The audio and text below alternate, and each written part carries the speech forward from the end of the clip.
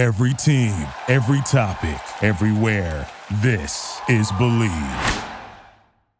Episode 197 for the love of the game on the Believe Podcast Network is brought to you by BetOnline. While the Super Bowl may have come and gone, no more NFL season for right now, but there's still plenty of sports to bet on. You have the NBA down the stretch. They come in the regular season. March Madness is right around the corner. MLB's coming up. NHL down the stretch. They come in the regular season. There's still plenty of sports to bet on, and you can find all the latest information, live betting, free contests, all that good stuff at BetOnline. Head to betonline.ag today. Receive your 50% welcome bonus on your first deposit. Make sure you use promo code BLEAV. That's BLEAV, the promo code to get 50% on your first deposit. BetOnline, where the game starts. With that said, episode 197 for the love of the game. Let's get this work.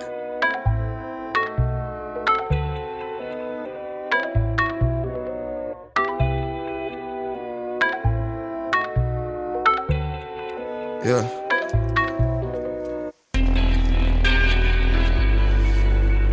$7:30 in the night. Ooh.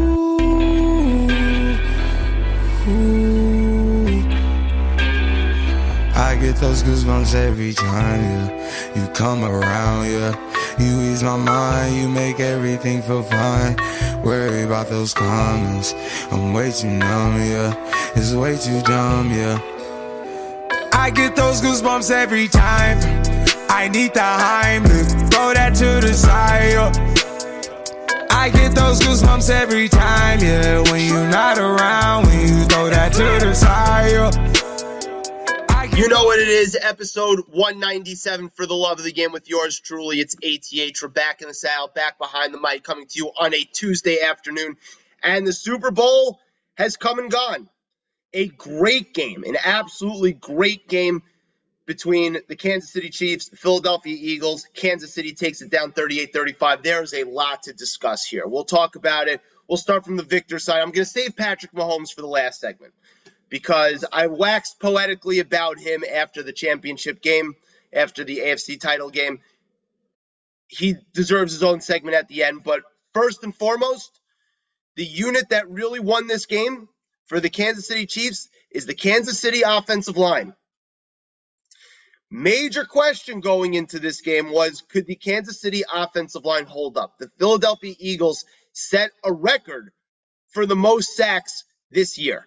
They were 7 guys deep on the offensive line and the defensive line. They were able to get home with 4 guys, not blitzing that much. Hassan Reddick was awesome. Brandon Graham. Then they brought in Ndamukong Suh off the scrap heap, and he was still good for them. They had a fearsome defensive front four and an unbelievable rotation of guys, and Kansas City's offensive line gave up 0 sacks. Now, Andy Reid probably had he definitely game planned saying, we're not going to have Patrick Mahomes, who on a little bit of a gimpy ankle, and let's face it, I know people were talking about how he was moving well, but it still looked like it was a little ginger. You saw it even on the game-winning run, basically, and we'll get to that in a second. But on that run, it didn't look like he was running great, but good enough. But yeah, Kansas City game plan to not have him drop back, 5-step drops, and have the Eagles front four tee off on him was a great game plan. And I know all the advanced stats talk about throwing the ball on first down, and it works. But this game showed the value of running the ball. That you have to at least be a threat to run the ball. That the defense has to think, even for a little bit, that that's a possibility. And that was the case. Kudos to the Kansas City Chiefs offensive line. They played a hell of a game. Isaiah Pacheco played a hell of a game. Hell of a game. I was on his rushing props over. He hit it with ease. A hell of a game. Absolutely hell of a game. And yeah, the Philadelphia defense, the vaunted defense, they were ranked number 1 basically all year. And it didn't work. It didn't work. How many weeks ago were we talked about it was a matter of offensive line versus defensive line? Oh, we talked about it with Shai Elberger before the Eagles and the Giants playoff game. It was about, if can you get pressure with your front four, you're going to wreck games. And Haason Reddick, nothing. No sacks for the Eagles. And if you're not going to get there with four and you're going to play zone on the back end, Patrick Mahomes is going to carve you up. And that's what they did. And even still, the Eagles played so well offensively for 90% of that game that it was almost good enough. I mean, Jalen Hurts was sensational. He was sensational throwing the ball. He was sensational running the ball. I mean, if you're an Eagles fan, you have to feel really good about him. I mean, he was hitting A.J. Brown deep. He was hitting Devonta Smith deep. The Eagles' running game, aside for Jalen Hurts, Miles Sanders was nowhere to be found. Kenneth Gainwell, okay, he's your third down back, but you can't expect so much from him. They just didn't have enough on the ground for them to really control the game. And that one fumble, scoop and score, was really the difference maker. I mean, if Philly doesn't fumble there, I mean, Philly had all the momentum in the world. When you were going into halftime, you thought that game, even though it was 24-14, it was like Kansas City has to be super ecstatic that it's not worse. Because Philly, even though they couldn't really run the ball, was keeping time of possession. I mean, it was as dominant a time of possession game and total yardage game in the first half as you're ever going to see. But only 24-14, and then Kansas City got the ball, and when they came down the field and scored really quick, you knew that this was going to be a dogfight. And it was. And Jalen Hurts did everything he possibly could. But Patrick Mahomes just made a couple of plays. And yes, there was some questionable coaching decisions, like for Andy Reid not to go for two when they were up by 7, to make them go up by 9, where it would be a 2-possession game, when it was 35-27 after the extra point. Philly then came down, got the 2-point conversion, 35-35. But even still, normally you'd think when a team converts a 2-point conversion like that they're going to have all the momentum. But nope. My thought was, that's too much time for Patrick Mahomes. And that's what it was. And he didn't have a huge yardage game passing. I think he was under 200 yards. He passed for 3 TDs, but he didn't have a huge passing game. He got major contributions from special teams. Ex-Giant Kadarius Toney with a monster punt return, scored on a little bit of a swing pass out in the flat that Sky Moore scored on the same play. There was clearly some defensive breakdowns in the back end of the secondary for the Eagles. And for all the Giants fans who are complaining about Kadarius Toney, we traded him for a third-round pick, I don't care. He couldn't understand the playbook. At a certain point, you have to cut your loss if the guy can't understand the playbook. But good for him that he had a moment. Good for him. It's nice to see old Giants flourishing. But Patrick Mahomes made just enough plays. And after the first quarter and a half, Travis Kelce didn't really do it. It was Kadarius Toney out of the backfield. It was Juju Smith-Schuster, Sky Moore in the flat catching a touchdown pass. And with the game on the line, gimpy ankle and all, Patrick Mahomes comes up with a huge rush up the middle for about 25 yards or so, which really set them up for the game-winning field goal. Now, the third down play with Juju Smith-Schuster and James Bradbury, do you want to see a whistle there? No, of course not. By the letter of the law, it was a hold. But Eagles fans thinking that was the reason why it cost the Eagles the game, that's not the reason. The reason is because your defense that was ranked basically number 1 all year didn't show up to play. And yes, Chiefs' offensive line was sensational. The coaching adjustments on offense in the second half by Andy Reid and Eric Bieniemy was sensational. But it all comes down to number 15. I said it a couple of weeks ago. The guy is just a cut above. He's a cut above everybody else. It's him, a notch and a half below him, Josh Allen, Joe Burrow, and then there's everybody else. But make no mistake, 15 on the Chiefs, Patrick Mahomes, who deservingly won Super Bowl MVP, is a cut above. It's why I took the over on 19 and a half rushing yards for Patrick Mahomes. I know gimpy ankle and all. I understood. But I knew in a do or die game, he's going to do whatever it takes to win. He had over 50 rushing yards on a bad ankle. Do whatever it takes to win.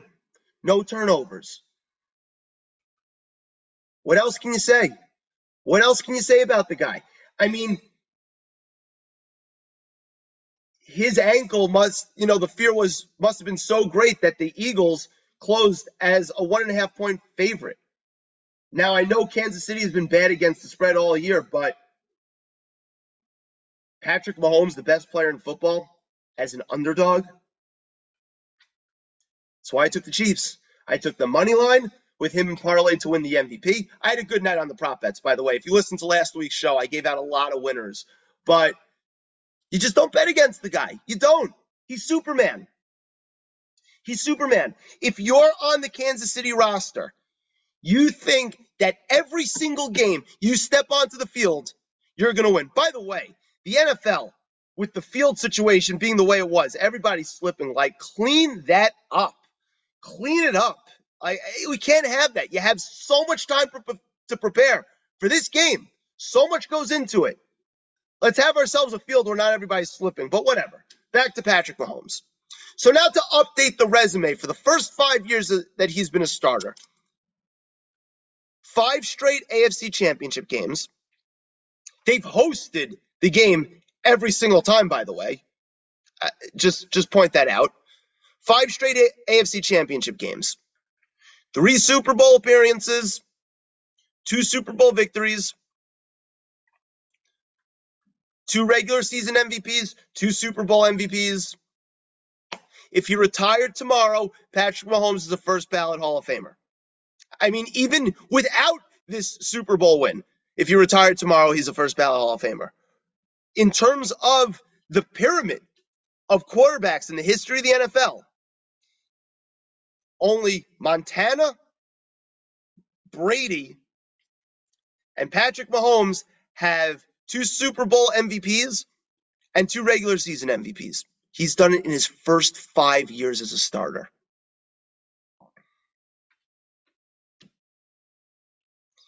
He's already one of the 4 best quarterbacks who ever lived.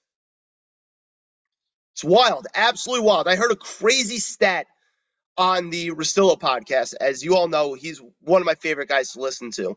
So Patrick Mahomes, for any quarterback who's had a minimum of 50 starts, Patrick Mahomes has won 67% of his games when he's had a negative defense and special teams EPA. And for what that means is basically that his team is at a disadvantage on the defensive side of the ball and on the special teams part of the game where they're not really helping him out very much. Okay? He's won 67% of those games. That's insane. To put that into perspective, Tom Brady has won 53% of those games, which is also insane. And Peyton Manning won 52% of those games. Everybody else has won less than 33% of their games when that's the case. So it just goes to show you 2 things. 1, Tom Brady and Peyton Manning were ridiculous, which we all know. And 2, that even as ridiculous as they were, Patrick Mahomes right now may be better than those guys. Maybe. Now, it's hard to say he's better than Tom Brady right now because look at Brady's resume. 7 Super Bowls. I mean, he went to the AFC title game 75% of his career. Like, he played forever. 22 years. Crazy. So we can't go there. But there's a real case to be made that right now, after 5 full seasons starting, that Patrick Mahomes is the second greatest quarterback who ever played. This is Pantheon level stuff, people. It's Pantheon level stuff. You just can't take the guy for granted. And all year, talking about the Bills, Bengals were getting a lot of buzz, and it feels like that he was taken for granted this season. He's inevitable. He's inevitable.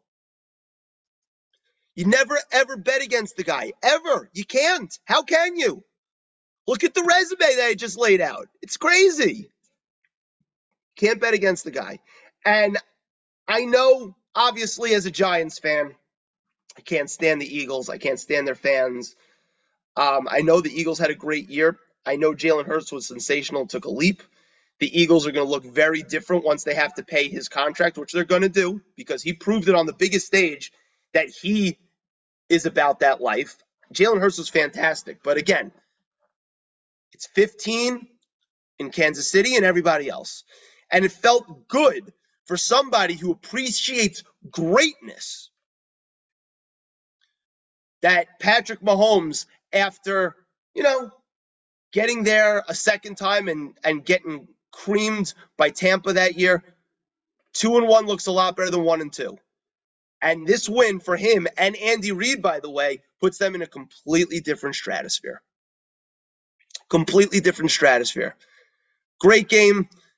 I know a lot of people were complaining about the call. I mean, John Jastrzemski, New York podcast, was complaining about the call way too much. Like, by the letter of the law, it was a hold, all right? I didn't like to see it called there.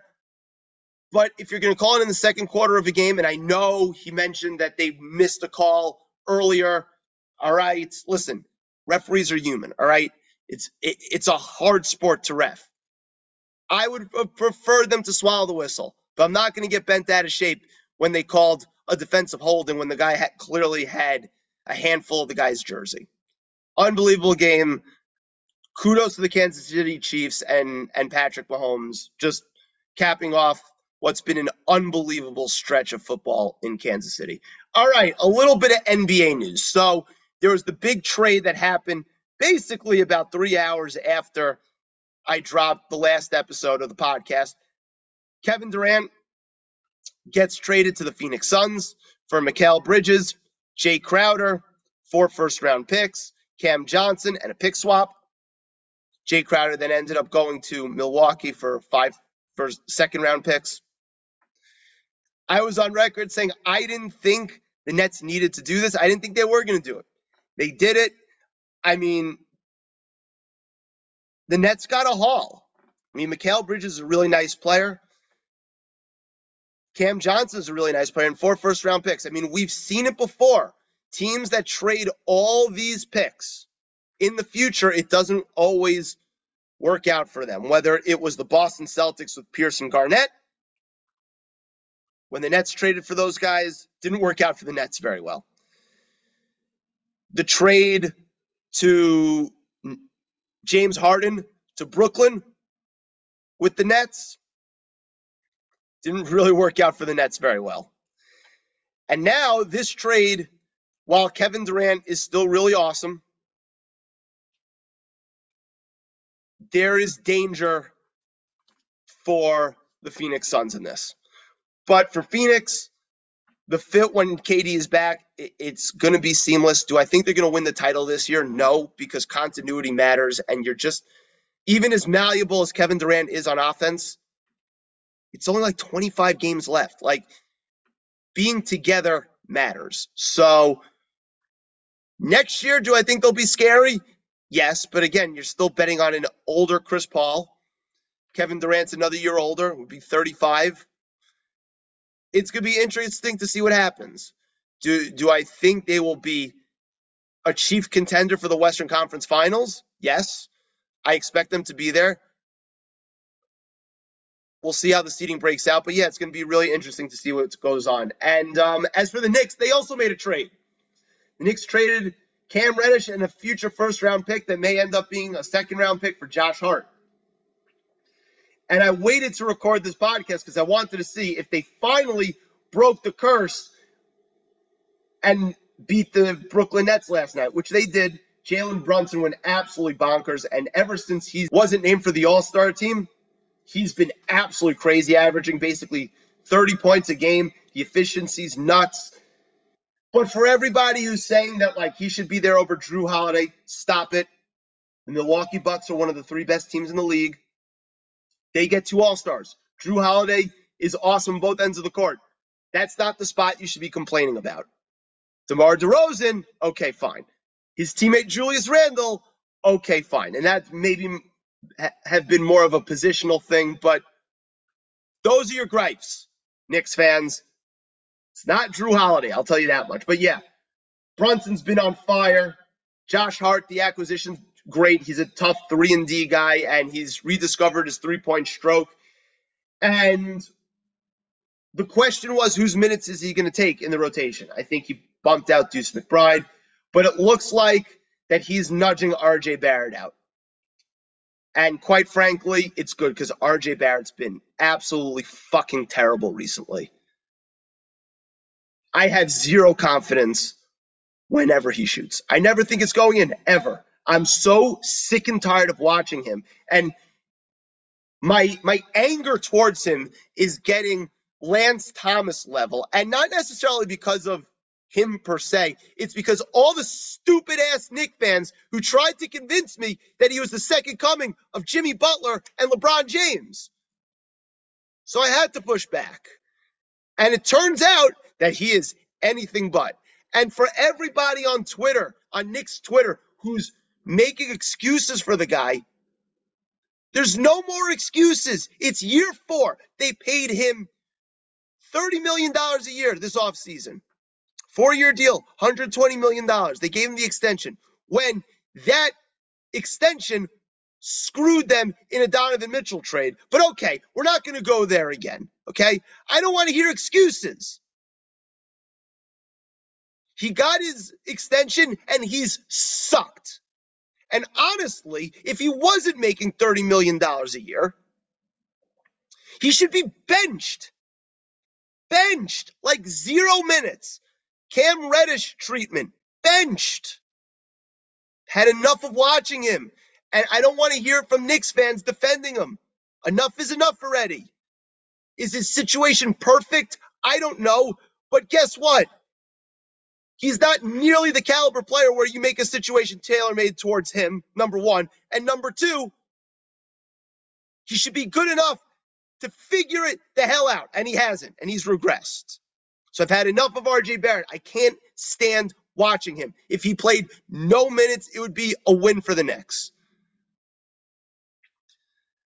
If they could somehow flip him and whatever picks for Mikal Bridges in the offseason, because the Nets have a plethora of wing 3-and-D guys, and just run the Villanova thing, that would be awesome. All right, so that's what the Knicks. Congratulations to the Knicks on beating the Nets after all the trades. They handed Ben Simmons his first career loss against the Knicks, and man, does Ben Simmons stink now. One last thing before we get into tonight's guest, a fellow Believe podcast family member. Going to bring him on for the first time. The New York Rangers also made a trade. They brought in Vladimir Tarasenko from the St. Louis Blues. I've always talked about how in hockey, sometimes it's like basketball and you just need a guy who's going to get a proverbial bucket. Hockey, you just need a goal scorer. And Tarasenko has been one of the better goal scorers his entire career. I love this trade. It's a great move for them. The Rangers are as talented as ever. I mean, this is by far the best team they've had since the Cup run in 2014. I actually think top to bottom, the roster is better. So we'll see how that goes. So great trade for the Rangers. Excited about them. With that said, we're going to bring on a first-time guest, a Believe podcast family member, to talk a little bit about the Super Bowl and a little Philadelphia 76ers. We'll get to him in just a matter of moments. As I mentioned in the monologue, I have a very special guest, a first-time guest, a Believe family member on the podcast, because he's a Chiefs fan. He's also a Sixers fan. That's a little weird. It's Tasia Dash. Tasia, how are we doing, buddy? Thanks for joining. No problem, man. I'm doing well. I know it's a weird combination. I get that all the time. So, I mean, you're having yourself quite a stretch right now. Obviously, with what happened Sunday. Just your reaction to Super Bowl 57. Take me through your emotions, the ebbs and flows during the game. how confident were you in the Chiefs before the game? And yeah, we'll take it from there. So during games, so as a Chiefs fan, I've kind of been put into this cycle of expect the unexpected, never believe that the score is what the final is going to be, right? So even though we were down at one point, down for a little while, I wasn't that worried yet.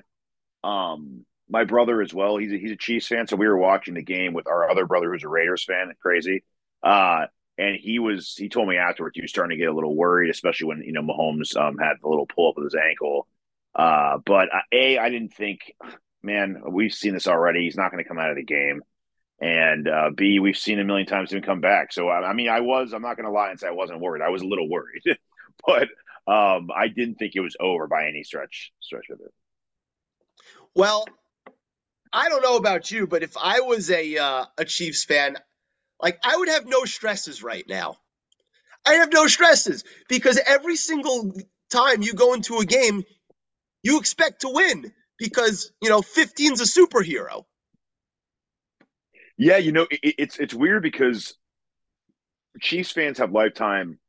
If you listen to Nick Wright at all, you hear this all the time. It is a lifetime of a lot of heartache and a lifetime of expecting more and getting less out of the teams, out of the expectations. We've had some great regular season teams over the past, since I've been a fan in the early 90s. We've had some amazing teams, number one teams, best offense teams, best defense teams, and we just get disappointed a lot. So it's kind of weird to be in the other side of it where we consistently have one of the better teams. Well, I have my own opinion on that. We'll get to that in a little bit. But one of the better teams and one of the best, the best player, and there's still a little bit of that doubt, I guess, beaten down on us from all those years. Sometimes I expect things to go old school Chiefs-ish and blow it, but I'm think I've finally changed over now, and I'm not the Patriot. I have a lot of Patriot fan friends, and I always used to talk to them about where they went and how far they got. And I remember I used to talk to them after AFC championships, and they'd be like, "All right, I mean, I don't care about this. This is like this," and I'd be like, "Kai, you're so spoiled. I go, you have no idea, man. What he's like, I know." He goes, "But dude, it's been a lot of these, and now I get it. I'm not there yet, but I get it. It's like, and for these guys too, AFC championship is, I mean, if you're a free agent coming to Kansas City, that's the floor, dude." Like you're looking at the floor and the ceiling. The floor is getting to the AFC Championship, and the ceiling is winning the Super Bowl. So when there's money's even close, how does that not play a part in it? Like at worst, I'm going to have a chance to get into the Super Bowl. I mean, as a player with aspirations, what more could you want? Well, it depends on where the guy is in his career in terms of how much money he's made. But I hear Correct. you. I mean, yeah, I'm sure as the scars from the pre-Mahomes era run deep, but now, Oof. now those scars have to be going away, and that all changes because Patrick Mahomes is pantheon level quarterback right now. So yeah, So that was your emotions going into the game. What was your biggest takeaway of the game itself? And were you on the Chiefs to win? Like, I'm sure you didn't bet against the Chiefs, but did you, on a scale of 1 to 10, where were you at in terms of them just winning the game outright? Yeah, so I'm a very risk averse bettor. So it's funny too because I look back at a lot of my bets. I don't go deep diving into past ones. I'm more of like a cornerback that gets beat. If you have a bad bet, then just move on and go to the next one. But you can learn from certain things, at least not the teams you bet on, because I never believe in taking it personally. Because I have friends that bet, they hold it against that team for a week, and I'm like, dude, you can't do that. You just need to move on. That was a bad night for them. They're a good team still. You can't just not bet them because you got your feelings hurt. I'm not one of those, but I do think there's something to learn from patterns, and I tend to buy points where I shouldn't, where I should just go with my initial instinct.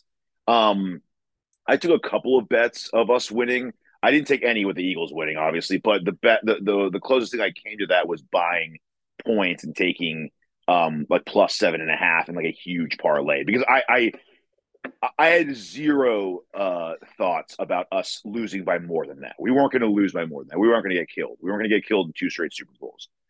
So I didn't think that was going to happen. At worst, we were going to lose, by a touchdown where we were driving down to try to tie the game. So most of my bets were, either us winning up like plus 3.5 or plus 7.5.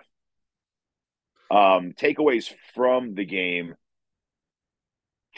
So obviously, most of the conversation after the game has been about that last holding call.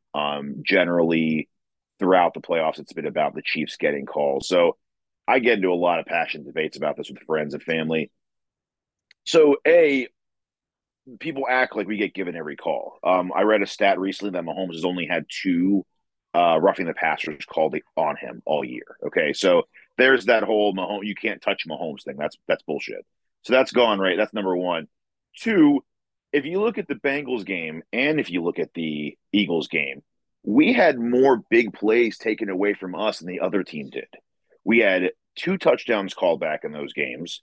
We had an interception called back in the Bengals game. And there are countless times where I saw many penalties on the Eagles. I mean, people have done slow-mos on Lane Johnson doing his false start routine on at least 2 or 3 different occasions. And I listened to the Niner players before that game. So going into it, I was looking out for that. But you know what? That's fine. Dude, refs make misses. They make calls. There was another play where Juju got held right before halftime. And that was after they came back and scored. That was I think it was our first possession since it was a long time because we had the fumble recovery for a touchdown. And we hadn't touched the ball in a long time. So that was an important drive to get back on track before halftime. That got screwed over because of that. But you know what? It happens. I'm not going to go on and say, oh, man, the refs screwed us if we had lost that game. Because you know what? I lived through the Buccaneer game where we had a record amount of penalties called against us in the first half. No one seemed to care because we got blown out, but no one wants to talk about us being blown out because we got called for a record number of penalties in the first half. So I mean, it's a terrible way to end the game with the holding call against Juju. But okay, teams win NBA games because they shoot free throws. Do we want to see that? No. But should they not call a penalty and have him shoot free throws because the crowd doesn't want to see free throws ending a game? Who gives a shit? It's too bad. It's part of the game. And I've seen so many different analogies from people. I think Emmanuel Acho said, oh, if you're in favor of this, then I guess you're okay with people being pulled over going 5 miles above the speed limit. And then someone retorted back, which I love. Someone said, dude, if I see a state trooper in my rear view mirror, yeah, I'm going to be nervous if I'm going 5 miles over the speed limit because you know what? It is above the speed limit. So if you get pulled over, yeah, he's a jerk. He's a jerk off cop, right? That pulled me over for a ticky tack 5 miles per hour. But at the same time, I was going over. So yeah, he's a jerk, but he didn't just pull me over for nothing. I was going 5 over. So if you tell that story later on to your coworkers, they're gonna be like, well, don't go 5 over. Exactly, right? So I mean, I am not going to blame it on one play. I didn't want to see it end that way. But at the same time, man, I mean, don't call the offsides on us when they were at the 5-yard line when they got a first down because of that. Well, they shouldn't call that either, right? Because that ruins the game and it gave them a first down from the 5-yard line. No, you have to call it. It's a rule, you know? Yeah, I was okay with it. I mean, was it a little grab? Sure, but it was a grab by the letter of the law. You know, that's the call. And if the refs see it, they have to call it. Of course, you'd rather them swallow the whistle, but yes. But I mean, that wasn't even my biggest takeaway. My biggest takeaway from this game was just how impressive the offensive line was. You know, we're leaving 15 aside for a second, but the fact that he wasn't sacked, and partially that was obviously because of the game plan, not letting him take 5-step drops on a gimpy ankle. You know, kudos to Andy Reid and Eric Bieniemy for the game plan. But, you know, the offensive line held up. Hassan Reddick, again, you didn't even call his name. And he was a popular Super Bowl MVP bet if you were looking for a bit of a long shot. Like, that's like no joke right there. That to me was the biggest takeaway. And the fact that, you know, and from the Eagles side, like, you know, Jalen Hurts is a real player. And the Eagles played so well on offense for about 90% of that game. And Yeah. when you have 15, it doesn't matter. Yeah. So O-line, I attribute that to a few things. One, the field was terrible. I noticed that from the first quarter. I was like, dude, what is with this field? This Yeah, is but a it's terrible joke. for No, everybody, right? it You it, know, it, it offensive is. It linemen are is. going backwards, backpedaling off the line of scrimmage. I mean, it can't be easy for them either. It can't be, and I'm not making that an excuse for them, obviously. But if you have two speed rushers that like to turn the corner at an angle like they do, it Yeah. is going to affect them big time. So that's one. Two is that both of our tackles are essentially in contract years. So just like everyone says, bet on a DN and a contract year. Well, bet on the guy guarding him too, because Right. if all they need to do to make money is stop the guy in front of them, and that's the last thing standing in their way on the biggest game of the season, bet on that as well. So both our tackles are in contract years. That was also huge.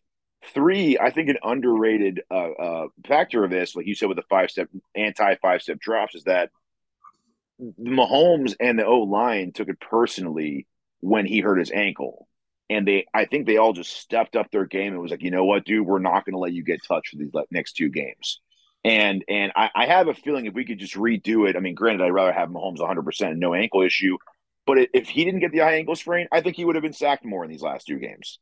I just think he would have. I think they would have just not that they would have tried as hard. I just think that when your quarterback gets hurt like that, the guys in front of you have to take it personally, and they obviously did. Well, and they probably could have been a little bit more loosey goosey with the play calling, and which could have led True. to Yes. sacks because and this was like the Russell Wilson thing that sometimes guys who like to scramble hold on to the ball a little bit, they Yeah. incur the sacks. It's not necessarily the offensive lineman, but okay. So let's set the scene. It's the first half. Obviously, you get the big scoop and score. The time of possession and the total yardage was totally in the Eagles' favor. 24-14. Going into halftime, where was your head at? Because for me, as somebody who was obviously pulling for the Chiefs, I was like, this could have been so much worse. And the fact that they get the ball, it's still because 15 is 15. It's a toss up. So immediately when they scored their touchdown, the Eagles, I looked at the time. I think we had just over 2 minutes, and I was like, okay, score here and then score after halftime, and doing this is erased. It's just easier said than done. But again, when you have 15, that's the execution part of it that you're expecting. So I was like, okay, score. So I was disappointed we didn't score. Going back to calls again, if people want to say it was rigged for the Chiefs, they would have kept that second fumble with Sanders a fumble and a return touchdown. They did Yeah, not. but They that wasn't a overturned. fumble. You know what?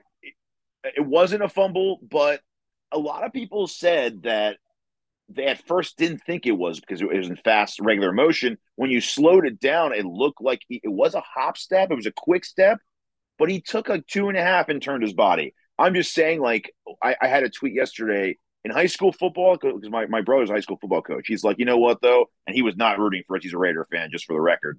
He was like, in regular football, that's a friggin' fumble, dude. That's a fumble, and you don't think about it again. Like that he turned his body, he got a hit, let go of the ball. Like in a high school football game, I would not even argue that as a fumble. That's a fumble, and that's how you go. And they called it that way, remember. So they're usually inclined to keep a call, right? Right. So I'm not saying they should have kept it. When they overturned it, I was like, okay, move on. But if we had lost, I could go back and complain about that, right? Right. So going into halftime, we had the ball. I love that we got the ball after halftime. I was really happy when we deferred. We just need to score, dude. We just need to score and just move on. We've been there before. We've done that before, and that's the beauty of our past and what we've done with Patrick is that we've been in almost every situation already. It's crazy.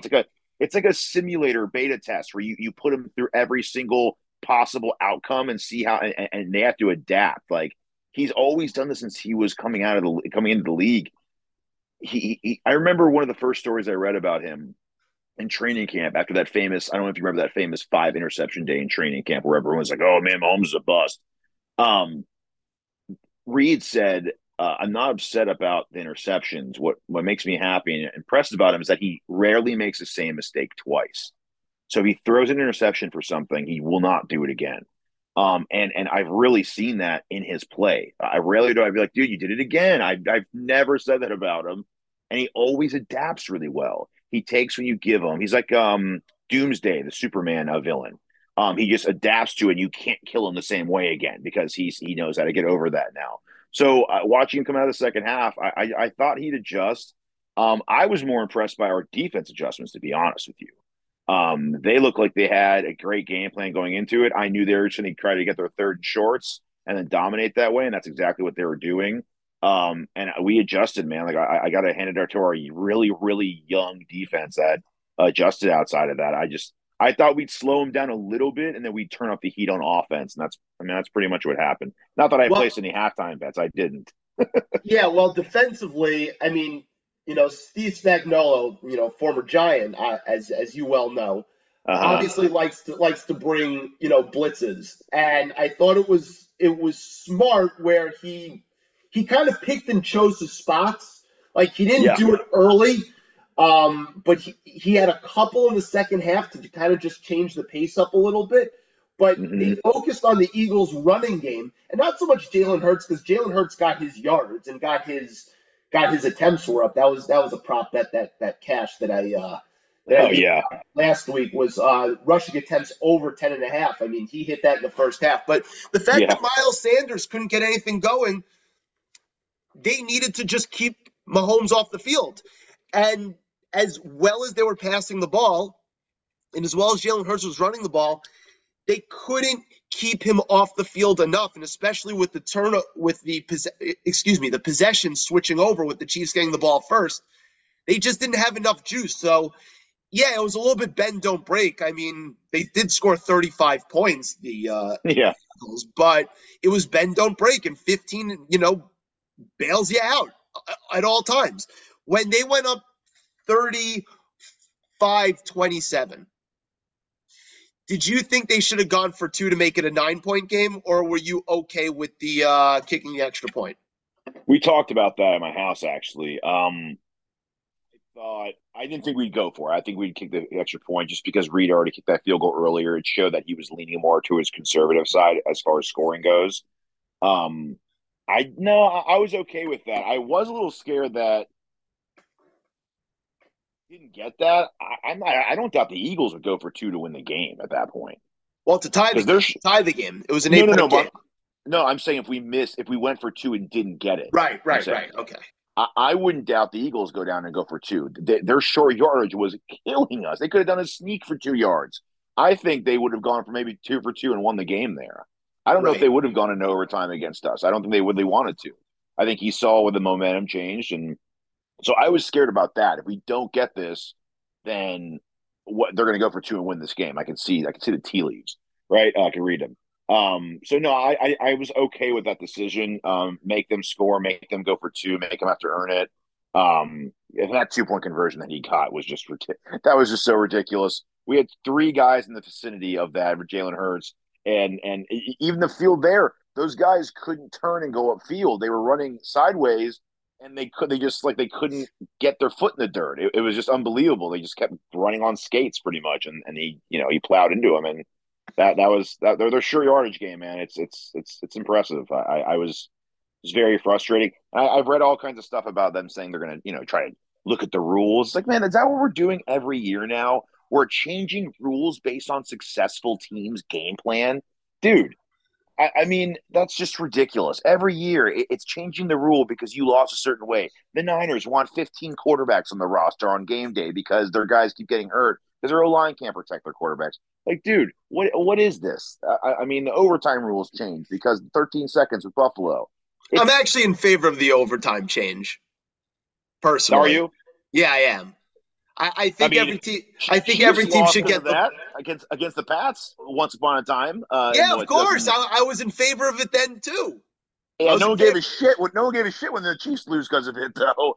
Oh, stop crying! All right, you've won 2 Super Bowls in the last 5 years. Stop with the "woe is me" garbage. And hold on, how did we lose that game? Because of a stupid offsides penalty. Well, they shouldn't call that such a big situation, right? It was offsides. Exactly. At the end of the day, do I hate that it happened that way? Yeah, but he's the idiot, and we didn't sign him for the next year probably because of that. So, poor D Ford. All right, so you guys got a W, a great W. And EB is still not going to get hired. That's weird to me. I don't want to get into that whole thing because it's weird, but it's almost like if you're him, wouldn't you? Being the head coach, I know you want to run the ship, but like he's got it pretty good right now. He does have it pretty good. He can ride it out with the best quarterback in football. It's a little less stressful. I mean, he's not going to be, constantly on the hot seat when you get hired to a new bad team, right? Like you're immediately on the hot seat depending on the organization. Like it's weird that he's not getting more interviews, but for him it's really not that bad. Okay, so now big picture Chiefs, right? After this win. Mm-hmm. With the cap sheet going forward, like how much longer do you think this run can go? Like, is there any end in sight? And have you guys become the New England Patriots? So this year was actually a retooling year. Right, by because many the Tyreek Hill trade. Yeah, the Tyreek Hill trade and just changing out a lot of players that had big numbers, Tyrann Mathieu. There were a lot of changing, and we went to a lot of young guys and a lot of rookies who have lower cap numbers. Our cap situation looks fantastic right now. That's why a lot of people were saying if you were going to beat the Chiefs, this was the year to do it, because after this, it's blue skies because we have a lot of money, we have a lot of picks, we have a lot of flexibility, man. I think we're going to make big moves, and I was talking to my brother about this, and I see so much people falling in love with their team after they win a Super Bowl. I mean, obviously you have, affinity toward them. You care about them, but I don't want to, everyone's like, oh, re-sign this guy, bring it all back. You can't do that. And here's why, because you have an entire league, schemes, coaches, players, all planning around beating us. They are all that is their number one goal. How do we, when they're in film, they talk about it. We're in the room. Is this going to work against Patrick? Is this going to work against the Chiefs? How is this going to work against them? You have teams almost revolving around beating us, because beating us means winning a Super Bowl at this point. It's almost become synonymous, which is absolutely insane. But you can't stand pat. You can't do that. You have to keep getting better and act as if you didn't win it the year before. So I think we're going to make really big splashes this year. We were for a long time odds-on favorite to get Hopkins. I don't know if that's still the case, but we were for like last month or so. I think we'll make a big splash at receiver.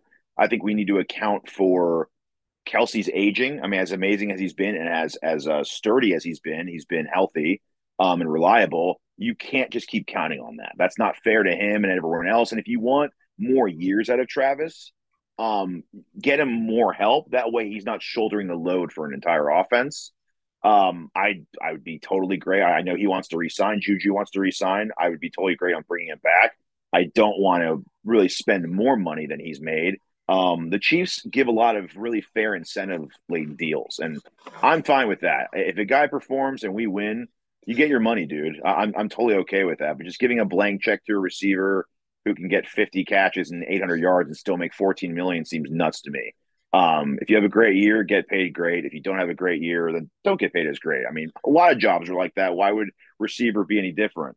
But yeah, I think we're going to go big this year. Especially when you get to play with Patrick Mahomes, incentive-laden deals generally hit because, you put up monster numbers. I mean, they were the number one offense this year, and you get incentive, bonuses for making it far in the playoffs, and you've been to 5 straight AFC title games.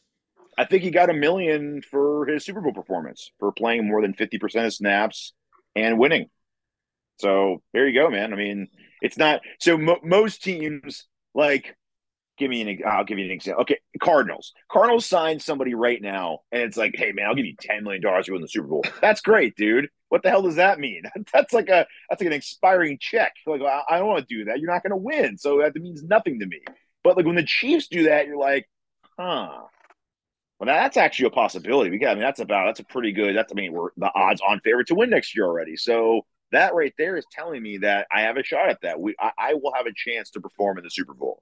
So again, like I said in the beginning, it's so appealing to a player, especially an aging player, I saw Keenan Allen congratulating us after his famous tweet that people keep saying as a freezing cold take is at the beginning of the year that someone's about to get exposed this year, and I think he was talking about Patrick.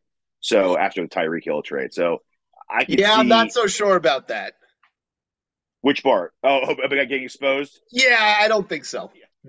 That's just him being a Charger hater. I mean, that's what that is. But the second he gets cut, let's say he does get cut, where do you think he's going to show interest in? Come Of on now. course. You're, Of you're turning course. 30. You're turning 30. You want a receiver. You want two things. You want to maximize your stats. You want to maximize your chance of winning. Mahomes is going to maximize both those things: your chance at stats and your chance at winning, and make it easier for you and fun. You're not like scratching and clawing to get it done, right? You'll have fun doing it. So It has I got to think be, it's great. yeah, it's got to be so awesome to be a Chiefs fan. I can't even imagine what it's like to root for that guy week in and week out. And to say that I'm jealous of you a little bit, it would be an understatement. I mean, as a Giants fan, I've seen 2 Super Bowls in my lifetime, so I'm not like completely depressed about the Giants constantly, but it's got to be freaking awesome. All right, we are gonna take Well, a quick break. your Go ahead. arrow's going up though, right? I mean, you got the coach of the year, and you guys Oh no, really. we're okay. We're okay, but I get it. You're not the guys Chiefs. like I get 15 it. don't grow on trees, all right? I mean, Ryan Russillo had the stat that Patrick Mahomes has won 67% of his games when he had a negative defense and special teams EPA. 67%. Tom Brady, who again doesn't grow on trees, won 53%. And Peyton Manning, who again also didn't grow on trees, won 52% of those games. Everybody else was under 33%. So he's That's 14% above Tom Brady and 15% over Peyton Manning. That's see, nuts. I don't think people consider that enough when they were talking about because when you heard a lot of analysts talking about the Eagles Chiefs Super Bowl, they kept their final decider about who's going to win is do the classic of who are the top 10 best players. But that's not right because you got to look at the importance of position. We win the quarterback, which is by far the most important position, and as good as Hurts is, we win that by a large margin between those two. So yeah, you could have 8 of the best 10 players in that game, but if the most important impactful position is on one side, that takes out like 4 of those better players in the other positions because they're not that far off either. Some of those guys, so it's funny to see that happen. And we have a huge cap number. I think it's the team I saw yesterday. We won the Super Bowl with the quarterback taking the largest percentage of the cap of all Yes. time. Yes. I think 17% of the cap is what he's taking up.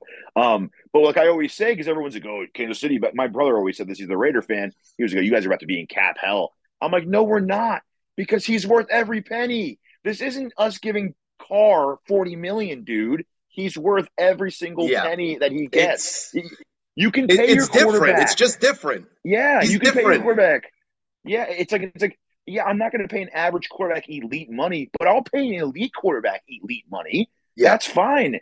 As long as the money's well spent and it's a good investment, then you can spend a lot. You just can't spend a lot for something that's worth less than what you're giving it. That's the problem. So people automatically think quarterback a lot of money bad, quarterback a lot of money bad. No, but he's just not a quarterback. He's Mahomes. So give him whatever the hell he wants. Move on. You know what I mean? Like he'll adjust. We did not have the best roster.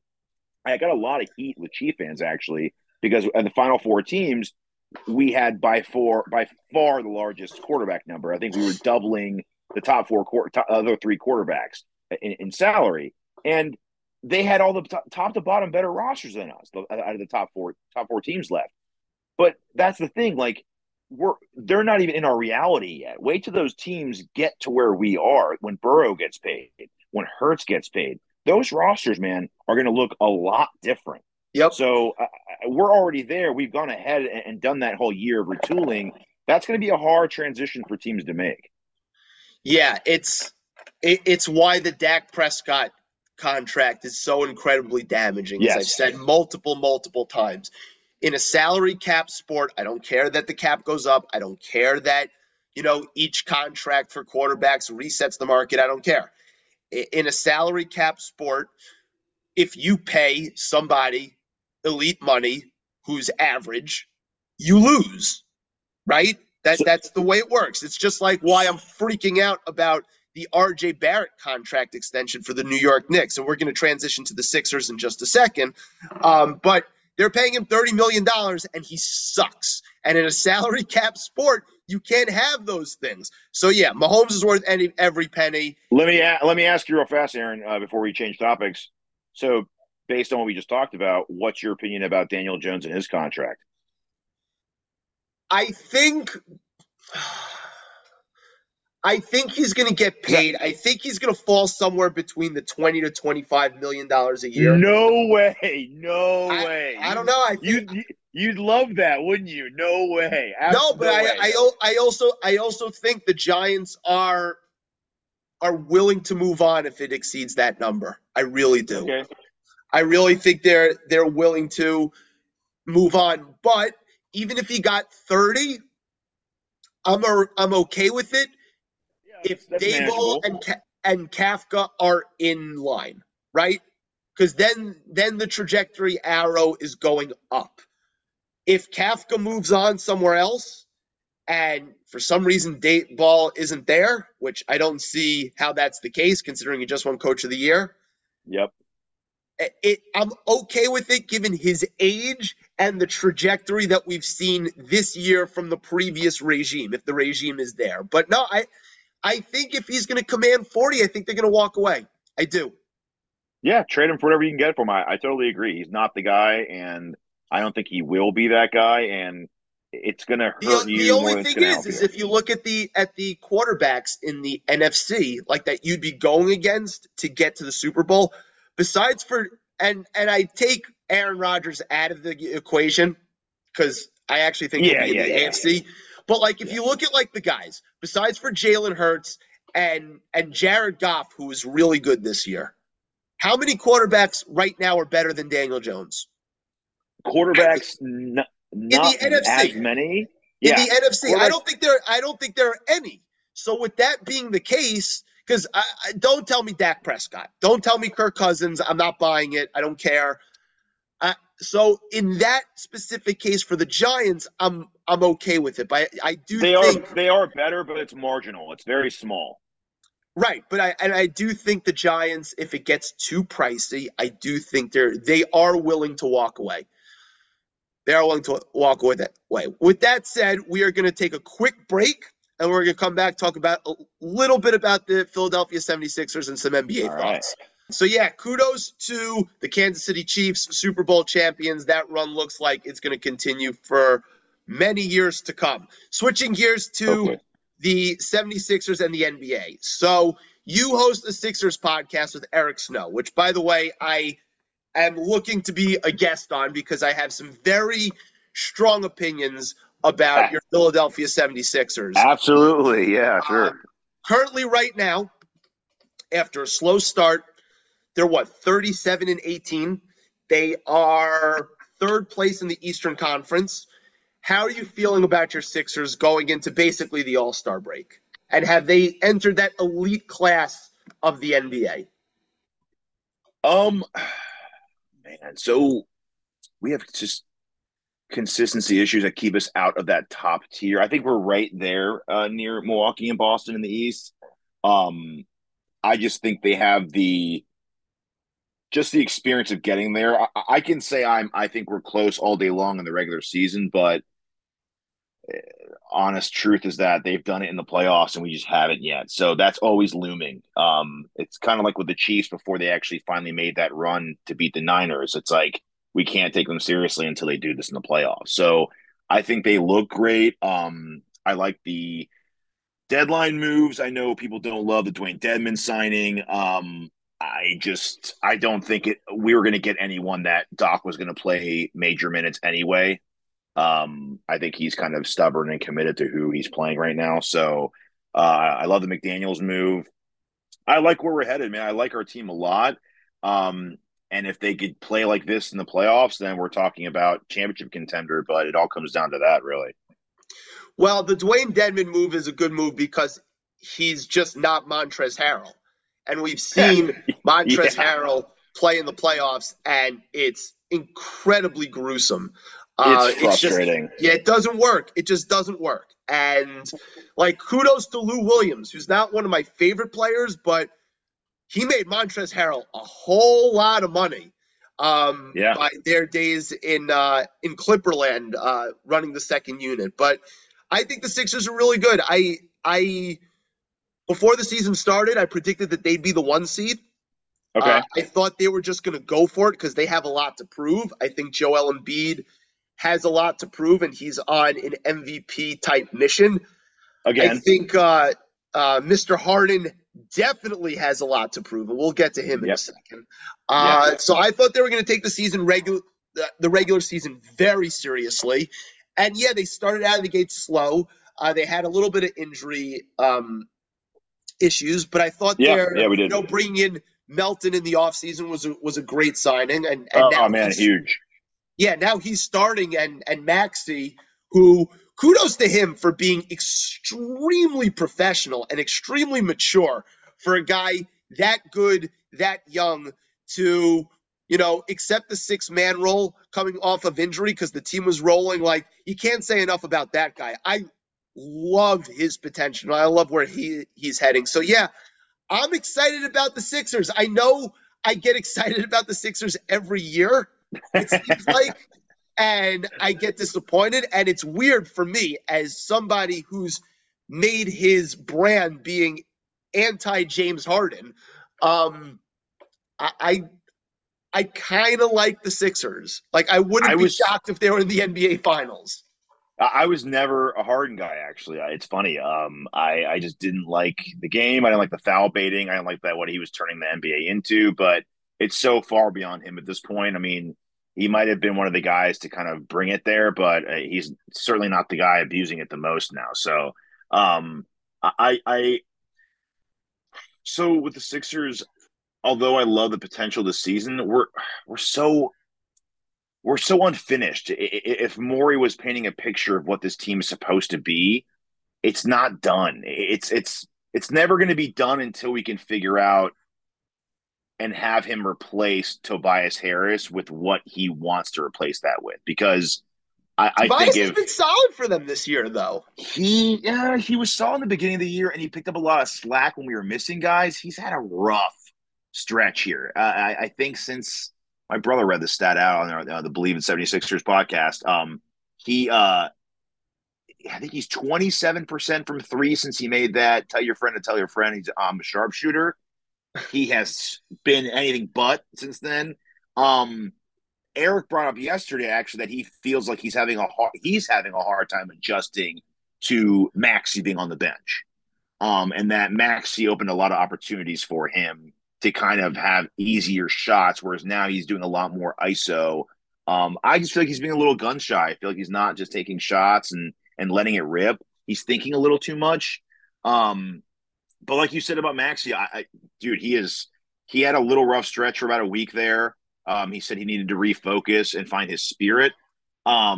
It's tough, man. That's tough to adjust. I mean, Maxey's probably been the guy on his team since he was a kid, and now he's averaging 20 points a game, and he's on the bench. I know it's a 6-man. He still gets probably the third or fourth highest minutes on the team. But, these guys look at it as a demotion. They just do. Yeah. And that's the sad truth about it. And it's not, but it is. But kudos to him for taking it on the way he has. And he's still growing in that role. So, but overall, I don't think we're a finished product. I think we're going to have to wait till Tobias's contract becomes tradable after this season. And then we'll get to really see what Morey had envisioned for this team all along, because I just don't think this is the team this is not his final product. I think after he does whatever he needs to do in the offseason, I think that'll be like, okay, now if we don't win this with this, it's over.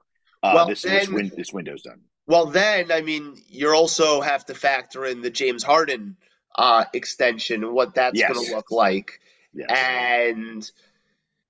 And yeah, the Sixers are in such an interesting place, and they've been in such an interesting place for a while with Embiid, and first it was, the Tankathon with what was his name again? I'm forgetting. Okafor?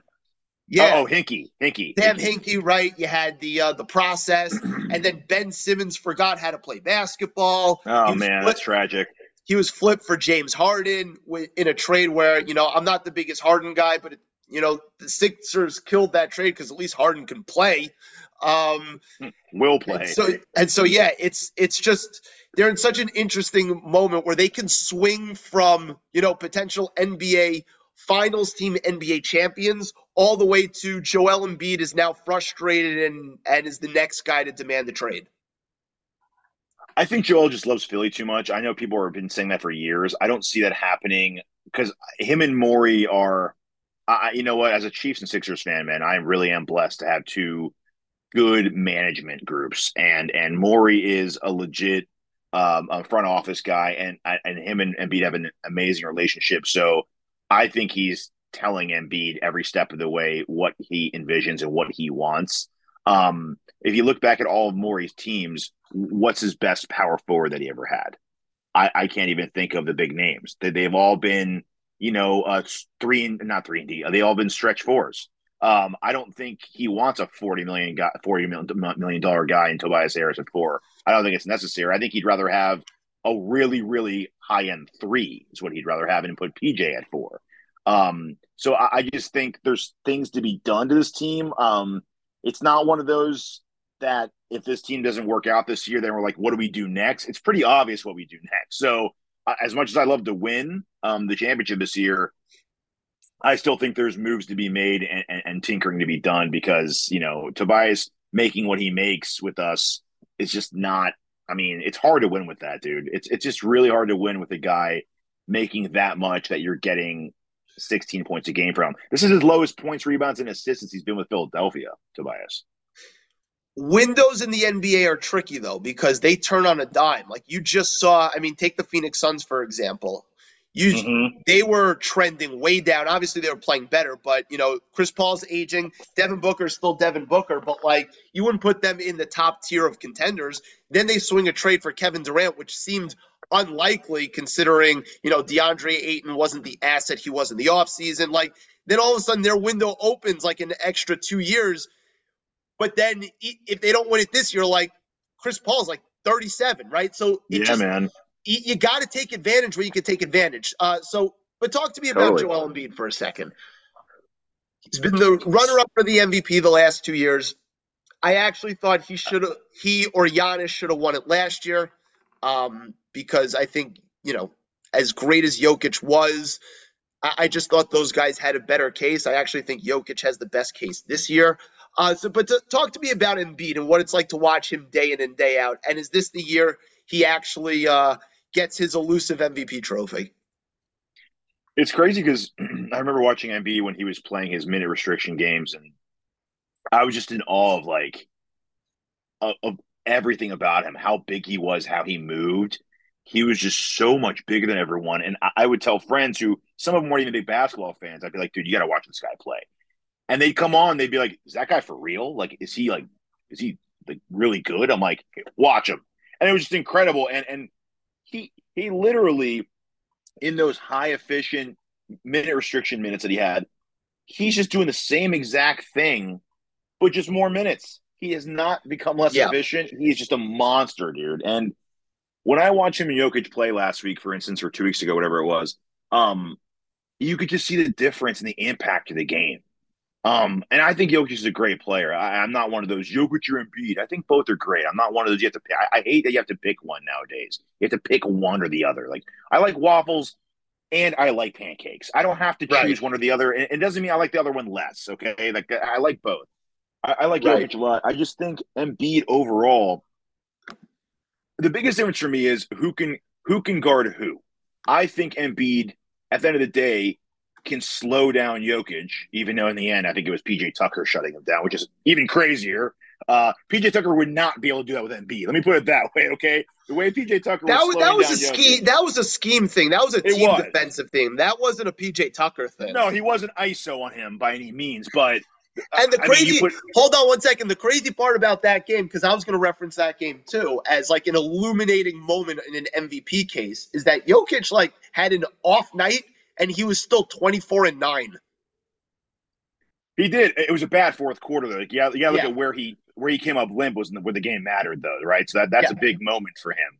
And Jokic has been pulled from playoff games due to schemes. So you're not pulling Embiid off the court ever. You're not doing it. Doc right. would be fired. Embiid would demand a trade if he was pulled off in a playoff game because of schemes or defense or being pulled out to the three. Because that's the beauty of it, dude. Embiid can guard at the 3-point line. I've seen Embiid guards around the court, chase them around. They can't get a shot off. Jokic can't stick with guards. So you're taking a guy who can guard multiple positions against a guy who gets pulled because he can't guard a position. I just think I don't like how the NBA picks and chooses when defense matters. That bothers me because sometimes they make it like the end all be all, and that's their case for Drew Holiday getting into the All Star game. Yeah, when we want to talk about MVP races, no one wants to talk about Embiid's defense. And I think it's unfair. I think I think when it's all said and done, when their careers are over, Embiid's going to be, you're going to look back at his career and be like, how the hell did he not win MVP in one of those years? And you're going to be like, Jokic. Well, I mean, Jokic did that like all the time. Like why didn't we give the MVP to Russ every year then, averaging triple doubles? Why didn't he just win it every year? Well, I think Jokic's impact is a little bit more. I think it's being undersold a little bit, but I understand. Well, because Jokic has the rings. You can't make the rings argument for Embiid just yet. No. I'm talking about a comparison of Westbrook and Jokic.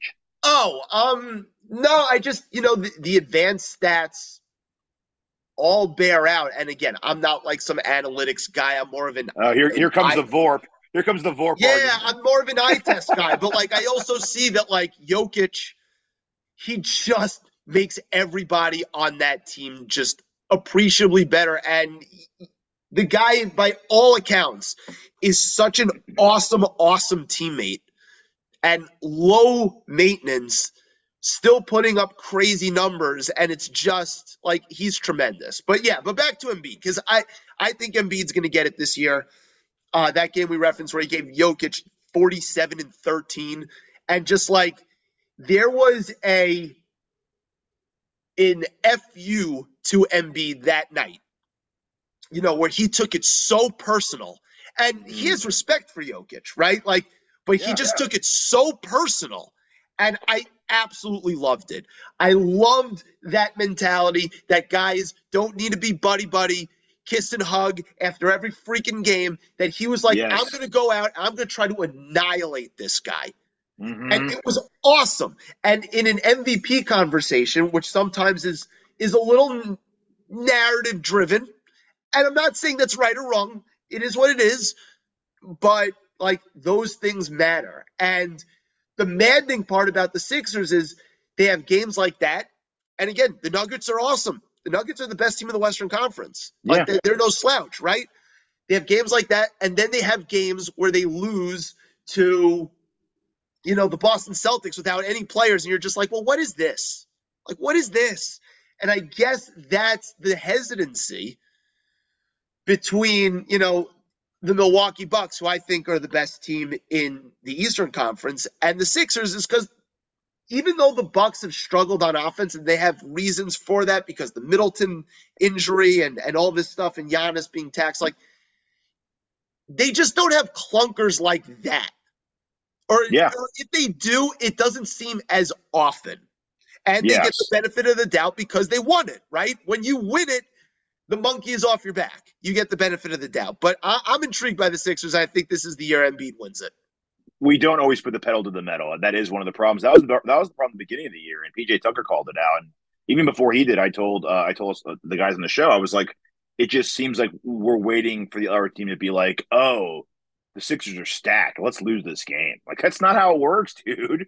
These guys want it just as bad as you do. They get paid. They go out there and they get paid. And they have incentive. They have all kinds of stuff they're playing for. So you can't expect people to lose for you. I just think it's usually after a great game, too.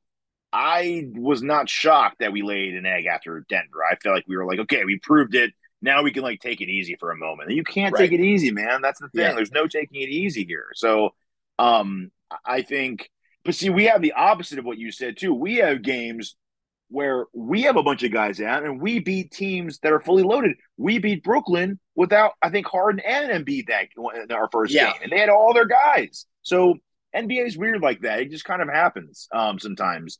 I was Well, exploring look the at what happened Boston game. Yeah, look at what happened in the Milwaukee Boston game last night. No Tatum, no Brown. Milwaukee, Snuck wasn't even by. playing that poorly, but Boston comes out like gangbusters. Derek White is turning into Man, like prime Steve Nash, and then I you know, have an man. overtime game. Yeah, and I mean, dude, not that there's only so many games I can say, oh, they were just lights out from three against us. We got to guard the three better. But against Boston, dude, you're not going to win when Hauser and Griffin combine for 29 points. It ain't happening. Yeah. Like those guys, if those guys give you 12 or 14 combined, it's a bonus. 29, you're going to lose. So they couldn't miss that night. They were just out of their minds. And that made up for Tatum having, I think, 12 points that game. So that was an egg by us. I mean, only scoring 99 was weak. I was more upset about that. But yeah, that's why I put Boston and Milwaukee still firmly ahead of us. I actually think we match up better against Milwaukee than we do Boston. We just don't have the wing defenders to guard Brown and Tatum all game. It's going to be a problem for us. So that's going to, I mean, hopefully the seeds shake out to where we can avoid both of those teams as long as possible. But you got to play who's in front of you, right? Last question before I let you go, and this has been great. I thank you so much for the time. Who makes you more nervous in a playoff series, James Harden or Doc Rivers? I think we had this topic a couple months ago, actually. Harden,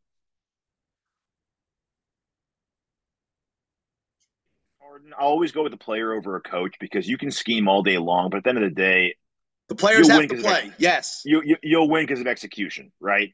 Because I think a player can overcome a weak scheme, but you're not going to out-coach. You're not going to coach your way out of a player sucking. That's just not going to happen.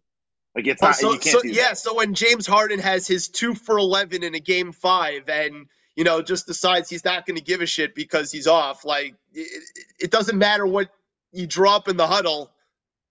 Doesn't matter. I give James credit though, because all offseason in our show we talked about ways for him to improve. I was pulling my hair out last year because we play basketball a couple of nights a week, in the gym, and I'll hit like 5 mid-rangers in a row. And I told my brother, I was like, why can't James hit mid-rangers? Why is he a 36, 37% three-point shooter, but he'll refuse to shoot from like 15 in? But this year, I think he worked on it all offseason. He's done it a lot more than I've seen it in a long time.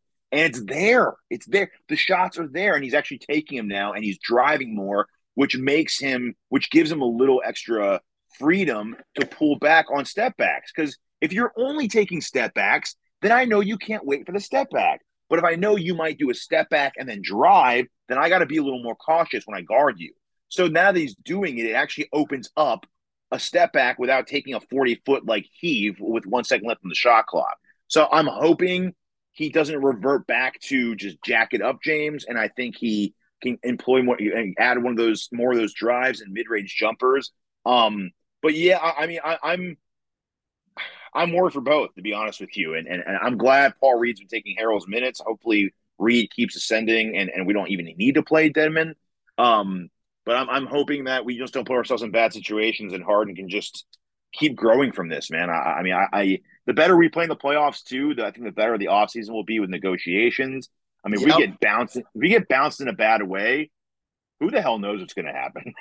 Honestly, exactly. That was the pendulum that I was talking about. Let me ask you a quick question. I asked my brother this. Would you do Maxey and would you do Maxey and Tobias? I asked him 2 different questions. I'll ask you both.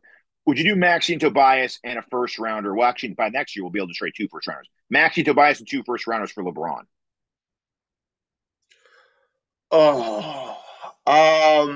Because that's a championship right there. LeBron and Embiid would terrorize teams.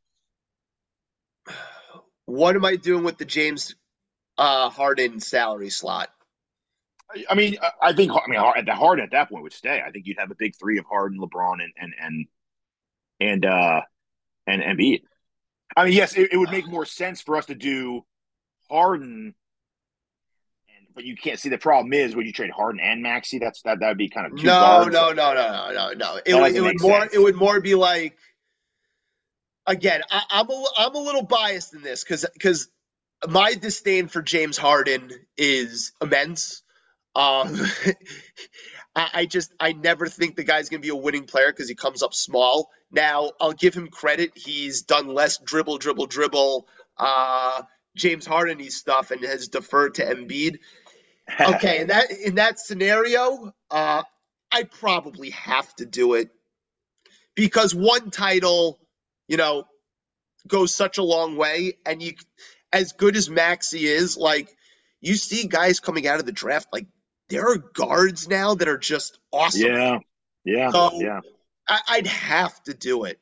I would. I'd have to do it. I wouldn't even. My nose, but I'd have to do it. I wouldn't even. I mentioned this a couple weeks ago. I wouldn't even be shocked to see a Toronto Raptors type deal involving Tobias Harris and Maxey for a couple of their pieces. Who? What? Like an OG Anunoby or and Gary Trent. And Gary Trent. Maybe it's going to be interesting. The Sixers are such a fascinating case. You're talking about rolling out a Maxey, Gary Trent, OG Anunoby, PJ Tucker, Embiid. I mean, the switching you can do with Tucker and OG would be incredible. And Gary Trent. You're talking about three good defenders. Yeah, that would be extremely interesting, but they can't worry about that now. They got to worry about this season, of course not. Which is interesting. I mean, the Sixers are fascinating, and I absolutely love Joel Embiid. It's tough for me as somebody who can't stand James Harden to be pulling for the Sixers, but I am. Tasia, we're going to have to do this again some other time. I'm going to have to come on your show because I have to ask Eric Snow about his best Allen Iverson story that he can share on a podcast. We need to have a deep dive there, and let's run this back later on in the season. It's been great. Thanks so much for doing it. Really appreciate it. Sure, man. I appreciate it. It was a good time. We'll have you on soon for sure. Awesome. Thanks so much. Speak to you soon. Thanks again to my guest this week, Tasia Dash, for coming on, talking about the Super Bowl, talking about the Sixers. Great stuff with him. Hopefully it won't be the only time he's on this show, and I can't wait to do his show. That's episode 197 for the Love of the Game. Take us out, Travis Scott. My best shot you might shoot forever like. I get those goosebumps every time, you come around, You ease my mind, you make everything feel fine. Worry about those comments, I'm way too numb, It's way too dumb, I get those goosebumps every time. I need the Heimlich, throw that to the side, I get those goosebumps every time, when you're not around, when you throw that to the side, I get those goosebumps every time.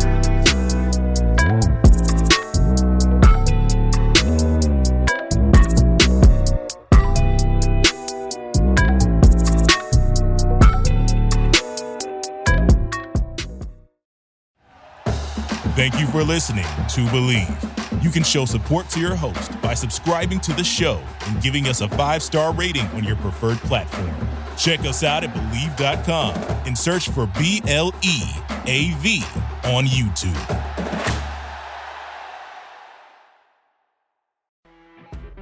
You know when you're listening to a true crime story that has an unbelievable plot twist that makes you stop in your tracks? That's what our podcast, People Are the Worst, brings you with each episode. I'm Rachel. And I'm Rebecca. We're identical twins who love true crime cases that make you say, didn't see that coming, and we hate the people responsible for them. Listen to People Are the Worst now on Apple, Spotify, or wherever you get your podcasts.